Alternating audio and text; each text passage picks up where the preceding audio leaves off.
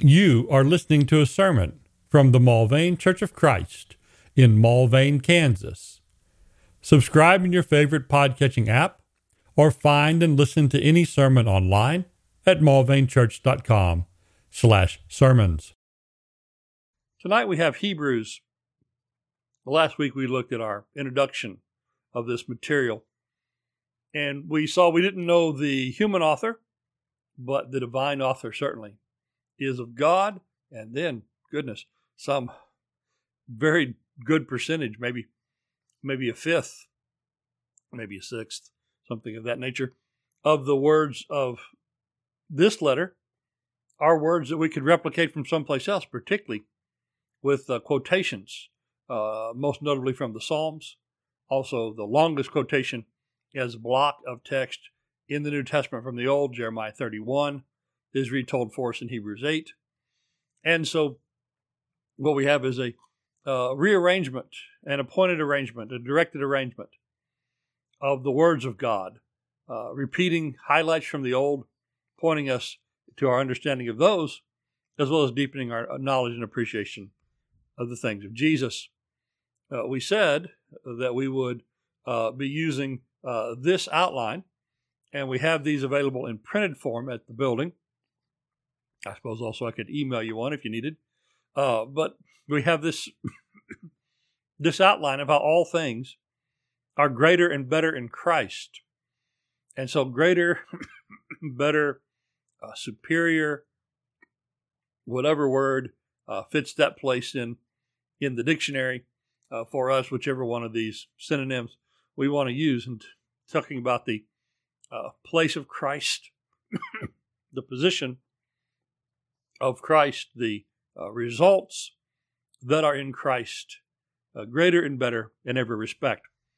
And we made note that there is, in the book of Hebrews, a definite line of argument on this better, superior, greater place of Christ. In chapter 1, he's contrasted with the angels, and that'll be tonight's study. Chapter 2, with mankind, but he's our greatest man. Then with Moses and his ministry, Joshua and his effect of bringing the people to the promised land. Then to Aaron and the priesthood generally. In the next chapters, the greater covenant, the greater promises, the greater mediation, the greater service. In chapter 10, the greater sacrifice, and the greater results. Now, along the way, the Hebrew writer will break off to give exhortations about the need to study or don't fall away or other topics, and then he'll come back to his line of argument, reaching the great conclusion in chapter 12 that we've come to the church of the living God, the General Assembly, the church of the firstborn, and all the blessings there. So we said we would not be going as we might in other studies, even though it would be profitable, so much word by word, as more argument by argument. And so tonight we want to look and take in the entirety, we hope, of the first chapter. Doing it justice, I hope, in time, in spending time there. We could unpack things in it for a long time. Did give some thought to taking the first 3 verses as just tonight's study. But I think we'll be better served by just noting the arguments more in a wholesale way, more as an entirety rather than word by word. But what we'll note in chapter 1, which is where we'll be tonight, we're going to note first we have an opening statement. The opening statement of who Jesus the Messiah really is, and some of the great things accomplished by him. And he's going to be set forth for us as God's ultimate spokesman. Now we think about the threefold designation of which we talk about Christ and his ministry. Jesus as prophet, as priest, and king.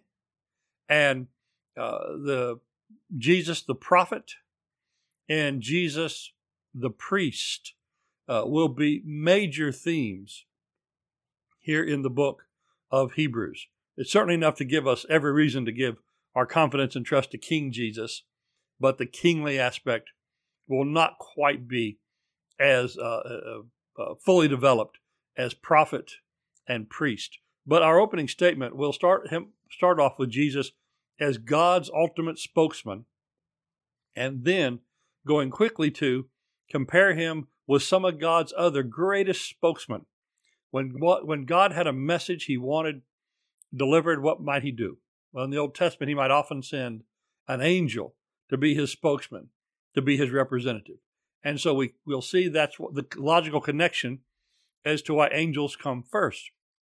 Because Jesus is God's ultimate spokesman, and he is so far beyond even the other spokesman, faithful, glorious spokesman of God, that caused people to fear and tremble when they appeared. But Jesus was far beyond. So let's read chapter 1, and we'll see these two parts. The statement, kind of a summary, more of, a preamble, since it's a summary to start. The preamble here of who Jesus is, and then a comparison of him to God's other great spokesman. So chapter 1 of Hebrews. God, after he spoke long ago to the fathers in the prophets, in many portions and in many ways, in these last days, has spoken to us in his Son, whom he appointed heir of all things, through whom he also made the world. He is the radiance of his glory and the exact representation of his nature, and upholds all things by the word of his power.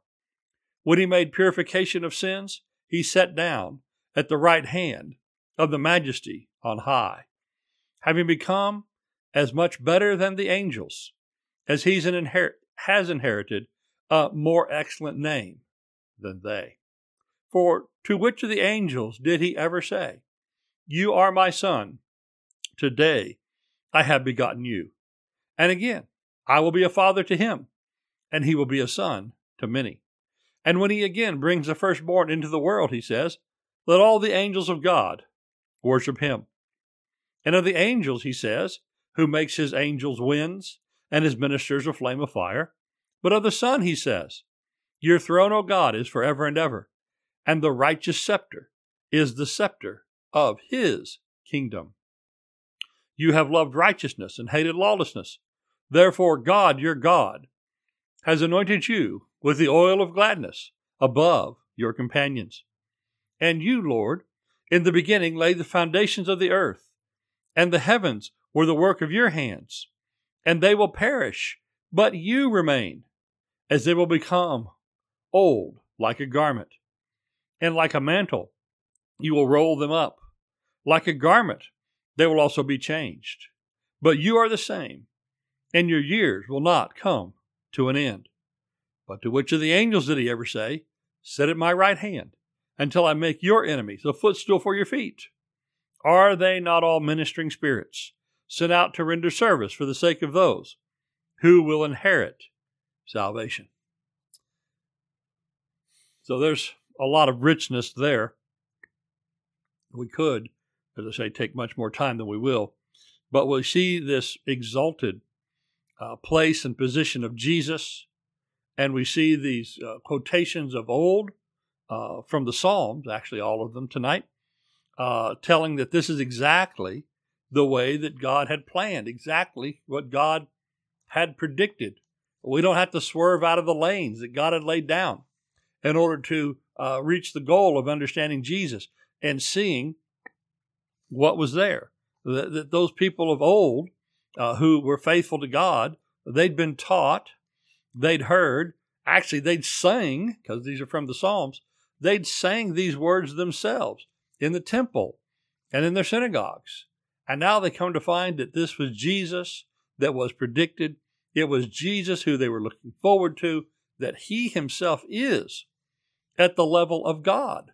It's not heresy to say that Jesus is God. It's what God intends for you to say. It's no rivalry to God. It's not a blasphemy like the Jews thought. But it's God who said these things about him. And so what we find is we go through the second part of this tonight, in the looking at him in greater than the angels, we're kind of going to need to keep our bookmark in Hebrews, but we're going to put a finger back in the Psalter. And we're going to go through Psalm 2 and Psalm 97 and Psalm 104 and Psalm 45 and Psalm 102. Now, we're going to go through familiar text to us because we read them from Hebrews, but familiar to the Jews because this is the songs that they had been taught from childhood to sing. These are the words that God had them to have on their lips, so they may take them to their hearts, and they might believe when these things were accomplished. And so when we have this preamble, when we have this statement that comes from the top, comes right from the start about the position of Jesus, then we should be prepared to accept that, as much as some act like, no, this couldn't be, or this is too much. This is beyond the scope of what you can believe about any person, especially some ancient guy that was born in Nazareth. To us, is an old long gone Jewish fella from a place far away. To the Jews, he was just too common of a person from too insignificant a town to all those who don't believe. There's all these reasons why they say that Jesus cannot reach this significance. But the Hebrew writer tells us of this significance, of this position, of this exalted place of Jesus, that he really was God's ultimate spokesman, that he really was the Messiah. So in verse 1, God spoke long ago to the fathers and the prophets. So God has been speaking with people. God had been speaking to them for a long time. God has given us a word that speaks to us today. The prophets were his spokesman back then. But what did they want to know? Well, they want to know, who is this? What is this that we are prophesying? It wasn't a matter of their own interpretation, Peter would tell us. But Peter also tells us that these are things in which they longed to look, and so did angels. And God did all kind of messages back then through the people to help the people. As verse 1 continues, there were many portions, or quite literally, many parts. There were many ways. The King James talks about, sundry times and divers manners in its beautiful old poetry. And so there was a lot of different ways, a lot of different modes, a lot of different people that God spoke through. So that's why, we have our Old Testaments. That's why when we have our full Bibles, that's why it's such a big book, because there's a lot of words from God from a long time back. But it was all headed to Jesus. He has now, in these last days, spoken to us in his Son. So we've got the last times. There's a prophecy of Joel. In the latter days, God will pour out his Spirit on all mankind. And there's some other passages as well that talk about that this is the last period. Paul would tell the Corinthians these things. We're the ones on whom the ends of the ages have come. We're in the end age. We're in the age of Christ.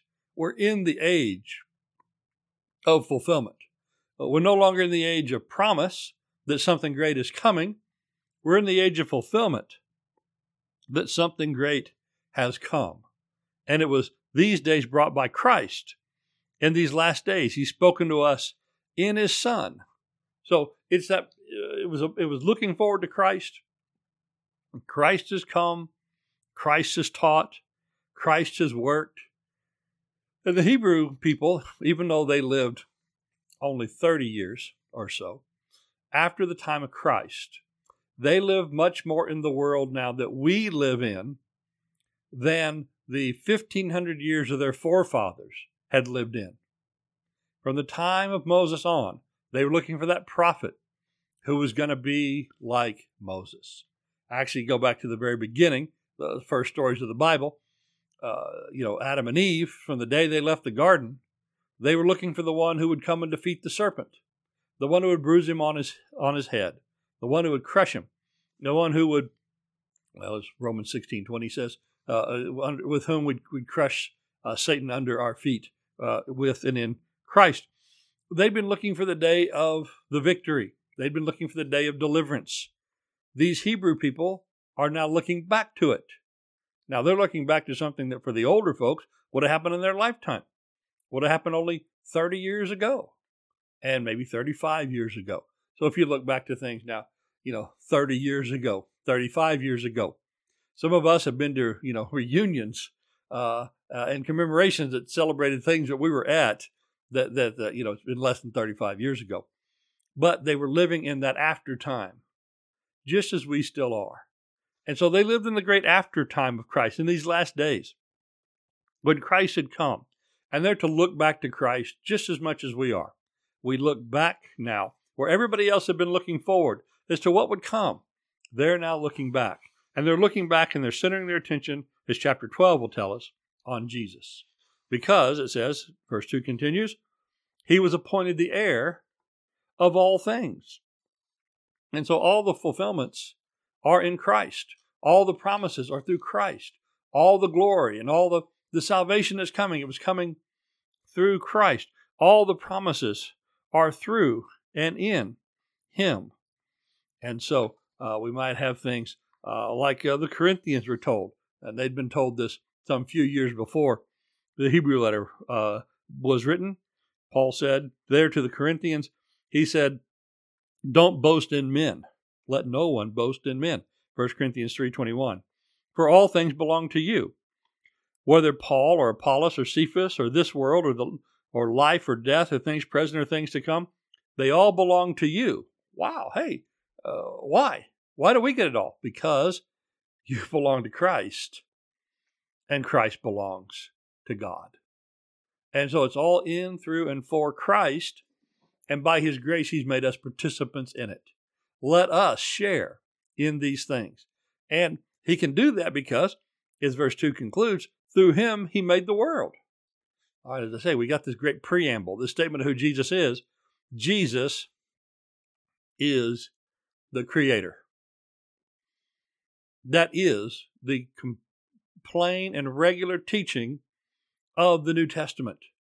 John 1:1, in the beginning was the Word. The Word was with God, the Word was God. He was in the beginning with God. And it was through him that God made the world. Or Colossians 1, made with him, or made for him, and by him. And it's no problem for Jesus to be equal to God.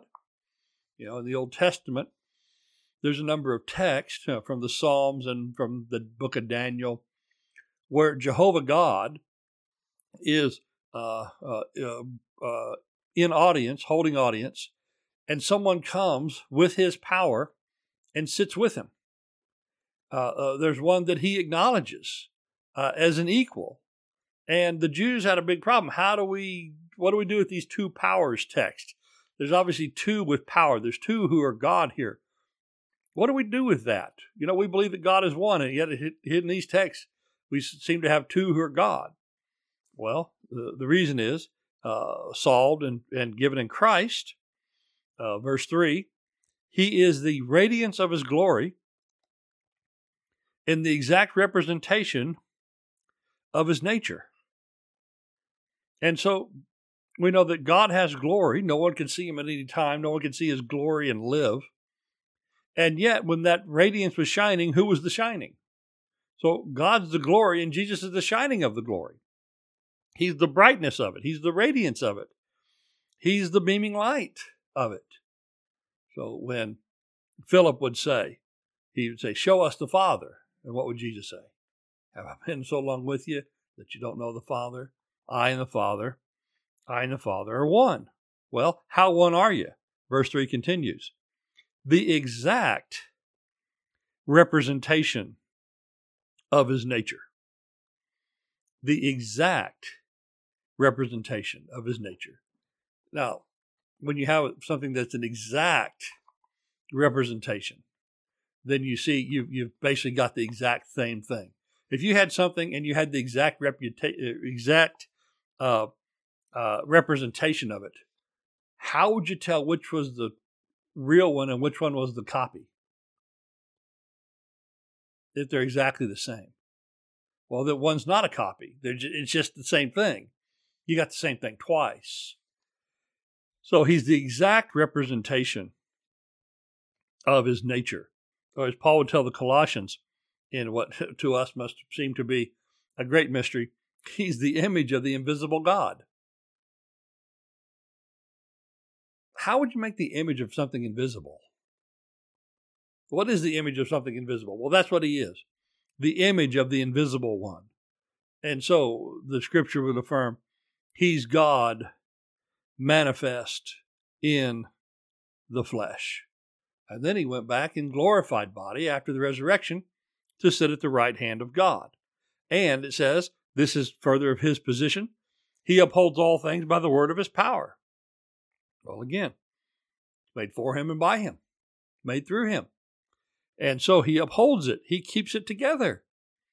This is why we're not deists who think that God, like a great maker of clocks or some other items that can go on a great deal of time once they've been set right and set in order, but the maker doesn't have to watch over it. The maker's not intimately involved in its regular workings after he set it up perfectly. He, it says, upholds it. And so he upholds it. He keeps it together. Why does the world work so well in a physical sense? Because somebody made it well and somebody's looking over it. Somebody's doing a little fine tuning, it seems, along the way. Somebody tuned it and somebody watches over it. And so we sometimes wonder, how is it that God can do so much through his providence? We don't see a miracle one, and yet God works things out for the good of those that love him. That Joseph could say to his brothers, yeah, you meant it for evil, but God meant it for good. How can God do that? We don't seem to see a miracle anywhere around. Well, we got the guy who built it and upholds it. And he knows how it works so much better than we do. So when he, and this will be the subject of chapter 10, when he, 9 and 10, when he made purification of sin, so who really took care of sin? Biggest problem is taken care of by the great maker. We have the biggest problem in this whole system. The biggest problem in the entire cosmos isn't asteroids. It's not volcanoes. It's not supernovas. Not any kind of physical manifestation of anything. That's not the biggest problem in this cosmos. It's sin. Well, he took care of that. He made purification for sin. As John would tell the folks that read the book of Revelation, he's the faithful witness. He's the firstborn of the dead. He's the ruler of the kings of the earth. To him who loves us and released us from our sin by his blood. Well, he made purification of sin, and he sat down at the right hand of the majesty on high. He has a name above every name. He has all authority on heaven and earth. He sits at the right hand of the Father. He sits in the position of power. He sits in the position of exaltation. He sits in the position of God himself, because he is.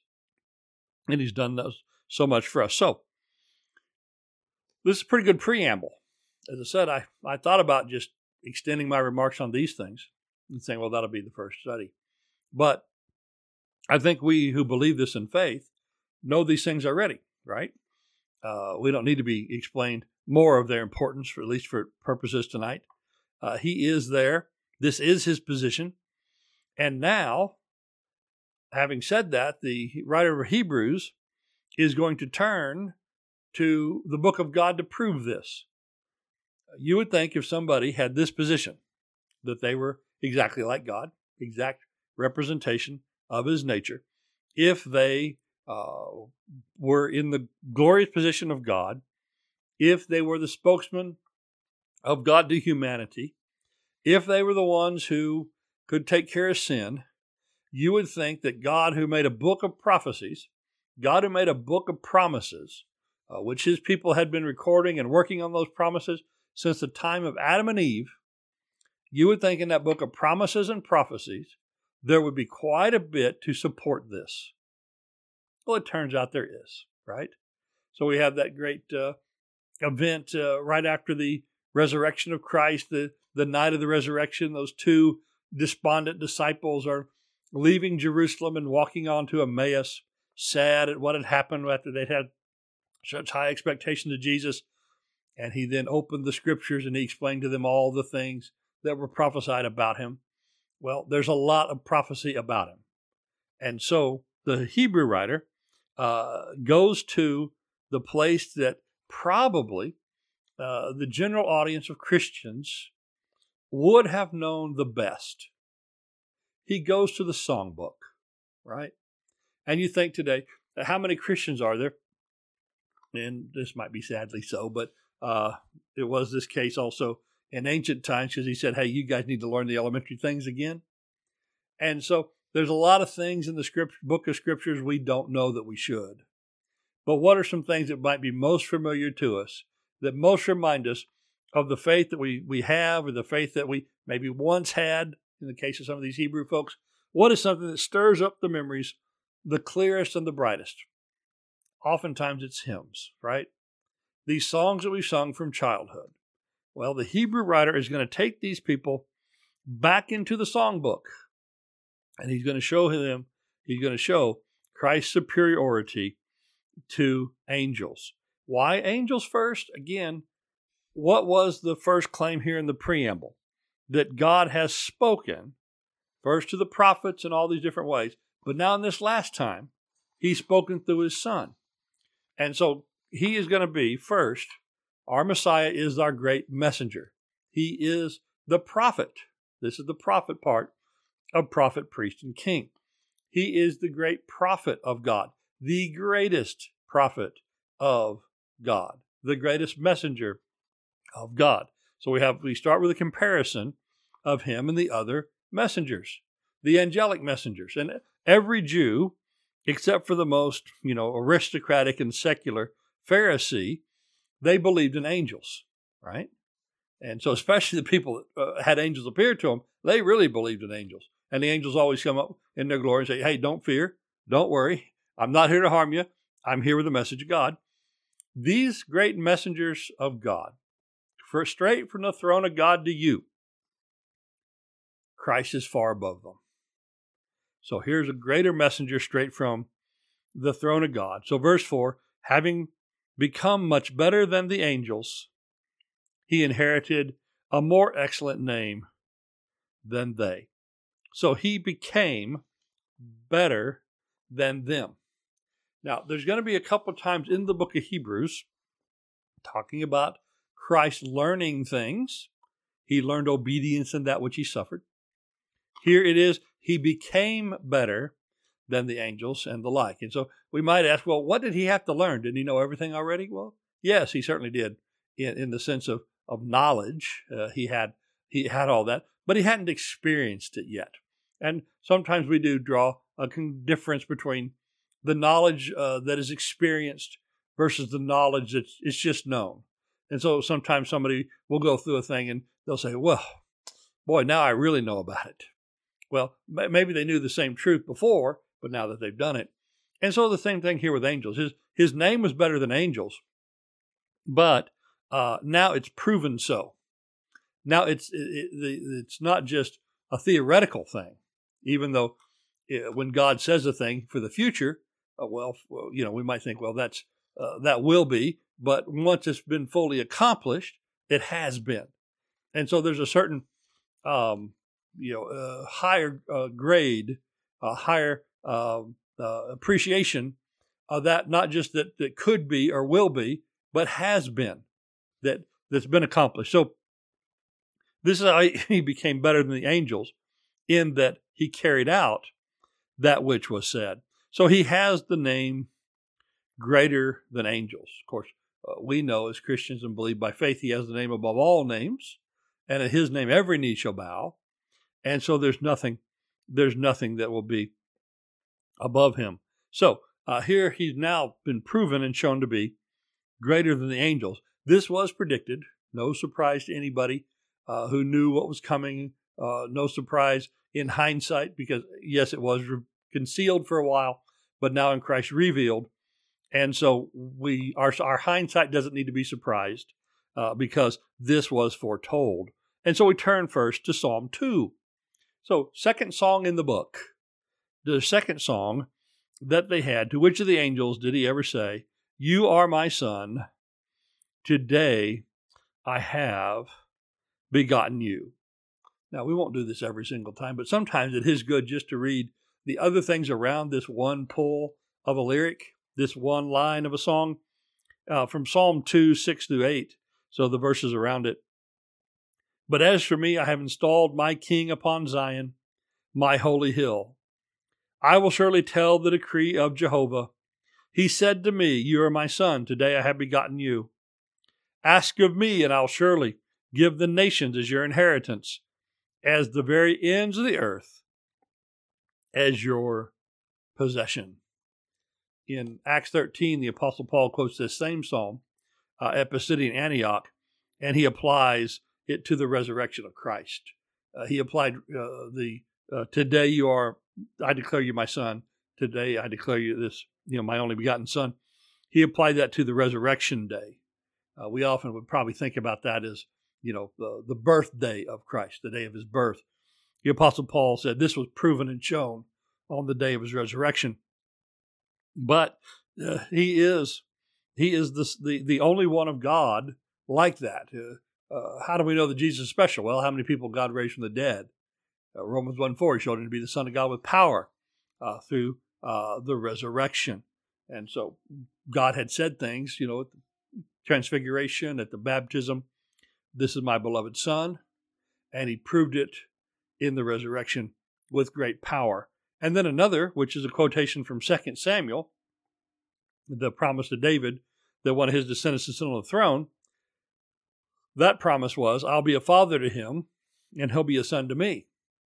So when Jesus said that God is my Father, on one occasion in the Gospel of John, the Jews, recognizing he didn't just mean he's the Father God, like, God is the creator of us all and we're all his children, they understand he was making himself equal with God.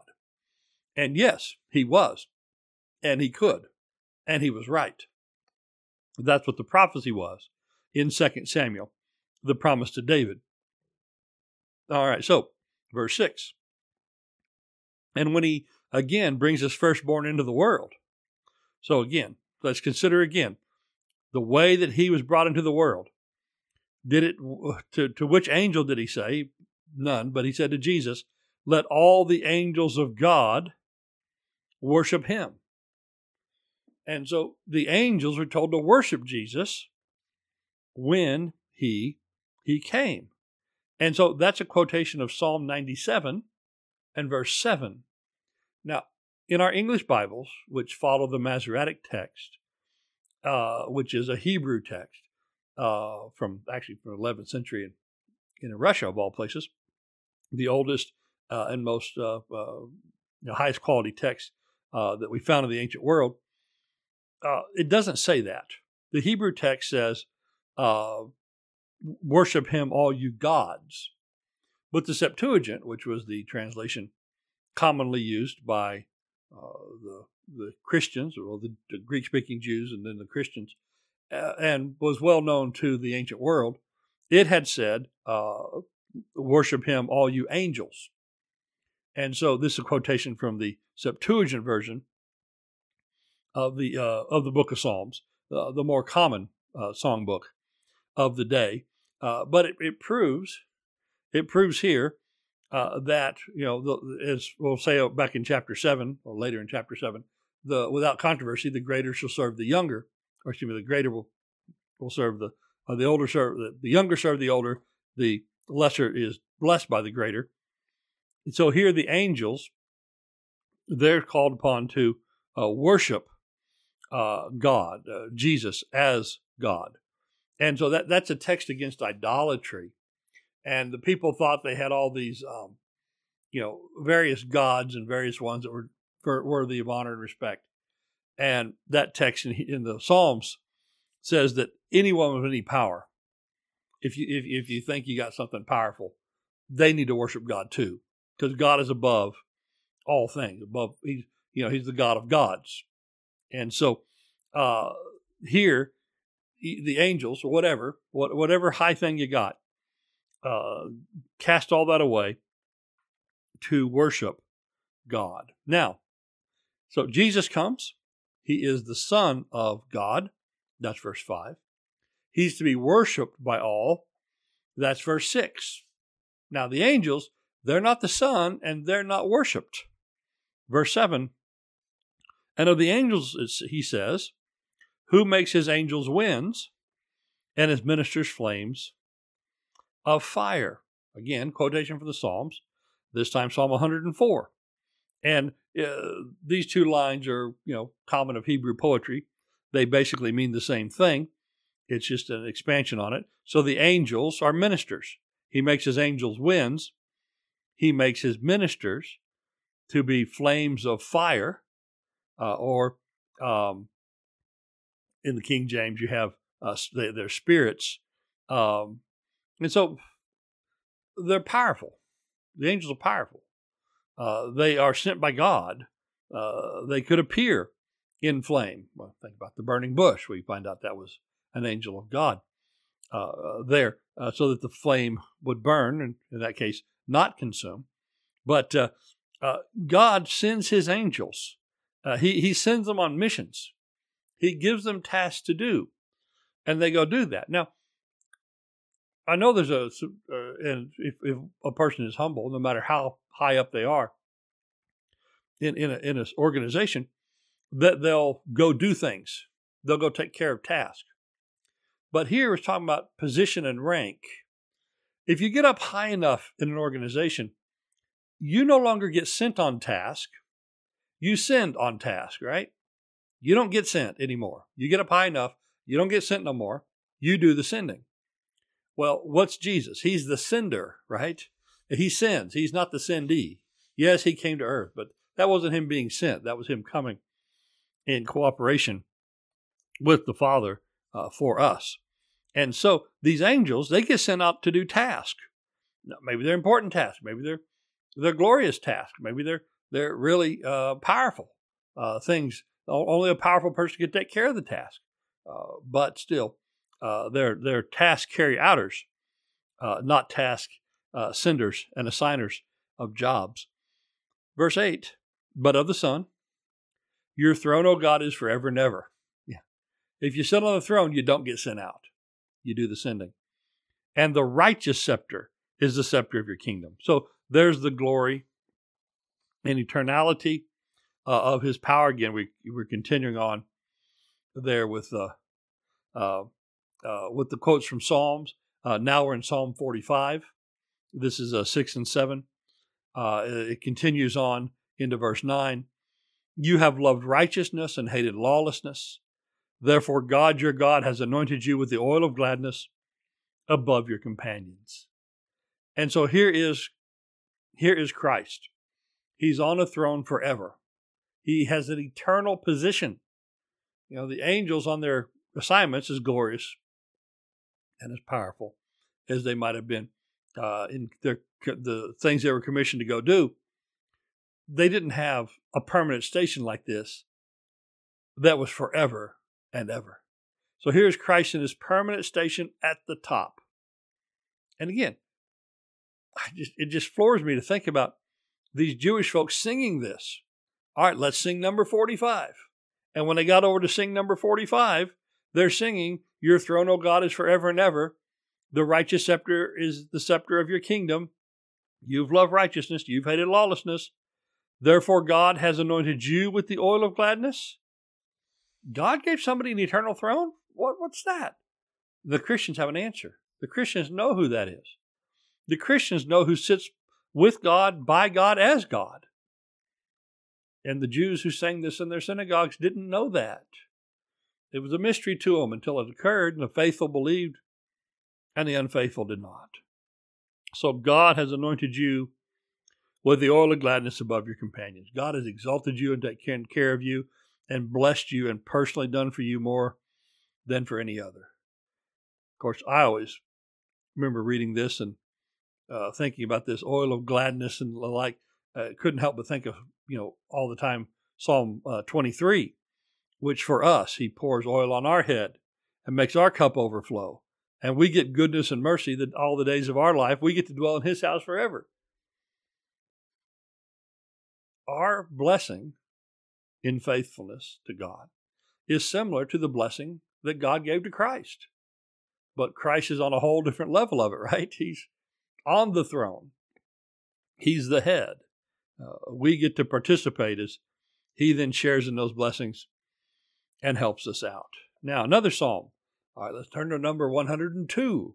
Get your psalters out. Turn to number 102, and let's read there. You, O Lord, in the beginning, laid the foundation of the earth. Okay, Creator God. We worship the Creator God. And the heavens are the work of your hands.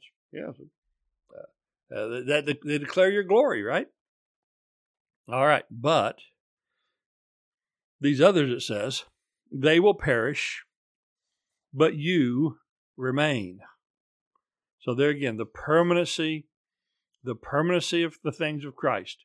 They will all become old as a garment, like a mantle, a coat that you'd wear on the outside. You will roll them up. What do you do when you have this cape? It's no longer the season to wear it or it's too old to use. You roll it up so you can store it. Like a garment, they'll be changed. But you're the same, and your years will not come to an end.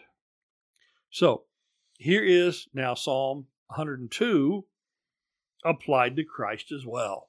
Again, Christ is creator. Christ is eternal.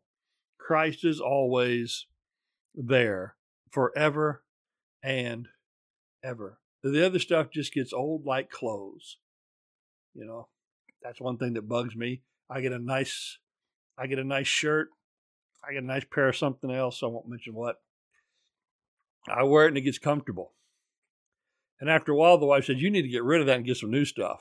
It's like, no, I don't. This is just fine. I like this. It's just the way it is. And she's like, nope, we need that. That's got to go. And the other day I was watching something. I don't know what it was. And they were talking about clothes of all things. And they were talking about how that maybe it was an advertisement of dress shirts or something. But they said that dress shirts, even nice dress clothes, they said that they're really only made for about 35 wears. And I thought, first thing, you ain't been to my house, right? But when they make these things, even nice dress clothes, they only make them they expect them to be used about 35 times. And after that many times being worn and being laundered and like, you're going to start seeing, buttons break or the buttons start to come off. You're going to see fraying of the cuffs and the collar won't be what it's supposed to be. Stop looking at my collar. Don't do that. But 35 times I thought, man, I don't expect you to replace stuff that much. But stuff wears out. You can't keep stuff forever and ever. You just can't do it. I have in my possession. I can't wear it no more. Don't laugh. I have a t-shirt from 1987. I know it's from 1987 because it says class of 87 on it. And it has the name of everybody in my high school class who is scheduled to graduate that year. Has every single one of the names of our people on it. And no, I can't wear it. It's pretty threadbare anyway. But no, I still keep it. But after a while, you just can't keep clothes. Well, that's like every physical thing, right? You pay how many thousands, tens of thousands for a car. This will be the last car I ever buy. Unless you're old, it ain't. Your nice car wears out. Oh, I got the leather. That leather will wear forever. One time we bought a nice set of leather couches, and they lasted at our house for almost 14 years. But it was time for them to go one day too. No matter what you buy, no matter what quality, no matter what physical thing it is, you're going to roll it up, and you're going to change it like a set of clothes. You're going to throw it out. Everything that you buy will eventually be your garbage. It just will be. Or it'll be the stuff your kids have to get rid of. But not God.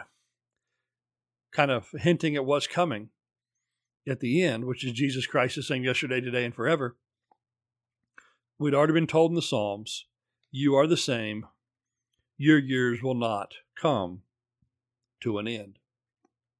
And verse 13, our final quote from the book of Psalms. Now we'll turn to Psalm 110. The one that's, I think this is the most quoted passage from the Old Testament to the New. It says, to which of the angels did he ever say, sit at my right hand until I make your enemies a footstool for your feet? So here is the highest place of honor, that the great God is doing things for him, to honor him. God honors him and says, sit down and rest. I'll take care of it for you. That's a place of respect. That's a place of prestige. That's an honor. And it was said to one. It was said to Christ. The great blessing is we're allowed a crown of life, and we can come participate in the victory, and we can come celebrate with him. But again, the angels, verse 14, are they not all ministering spirits, sent out to render service for the sake of those inherit salvation? Hey, good news. We got some helpers on our side. We got the angels of God.